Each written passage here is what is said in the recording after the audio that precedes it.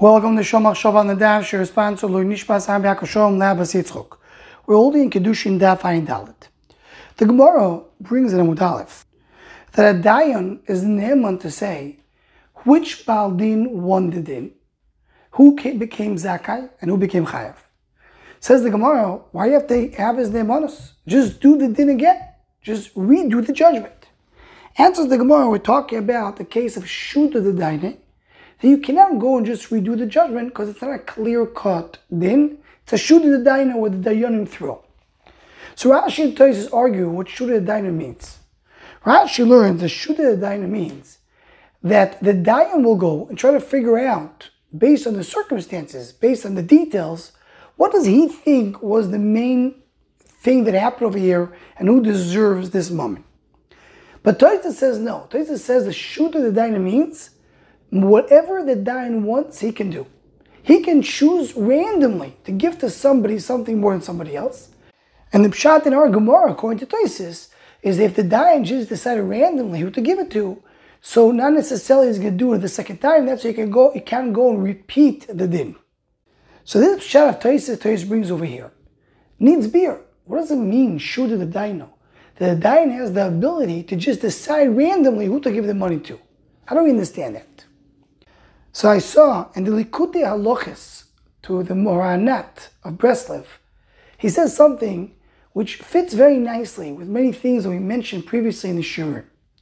And it goes as follows. We'll start with Agdama. We know that a property of an Adam connects to the Adam and becomes part of the Adam. It becomes an extension of who the Adam is. The Gemara brings in a few places the idea of Shem Bailav Olav.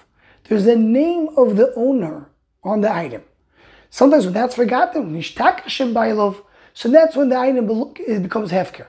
But as long as you have Shem Bailav, you have the owner's name on it, so then it belongs to the owner. So the owner's name is Chal on the Chayfetz. Find the Gemara both in Soito and in Chulin tells us that tzaddikim mamoinam chaviv alehem kegufam or yoser megufam. Their money is more chavi to them than their body. And the explanation brought down in many of the Meforshim is that the tzaddik uses everything that he owns to avodas Hashem. So his money, his assets, is what he brought to his avodas Hashem. His body is what he was born with. Of course, it's meant to be for avodas Hashem. But what he earned becomes even more chashuv because that's what his initiation to bring it to avodas Hashem, that connects to the Adam himself. We mentioned a few times, it was brought down in the name of the Arizal, that Adam, the way he reveals himself in the world, is Rosh Tevis Nigle. Nigle is the revelation of Adam. What's Nigle? The Arizal says it's Rosh Tevis. Neshama, Guf, Levush, Heichel.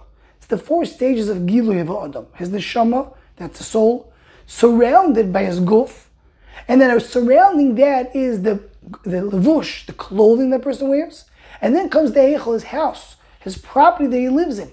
That joins Adam as well. It's all an extension of Adam. So says the Likutei Halochos, that's the pshat in Shuda the Daino. When a dayan was sitting in Beis Din, and he comes and he feels this money belongs to this person, that's an indication that it really is his. Because the feeling of the dayan, a dayan who's sitting in Beis Din, who's a bar samcha, is that he can feel that this money belongs to this person. Because any property, any mumminess that belongs to a person, Shem Bailam Olav, there's a name of the owner on the money. So the common paskin, it always, we have dini mumminess, they have to follow.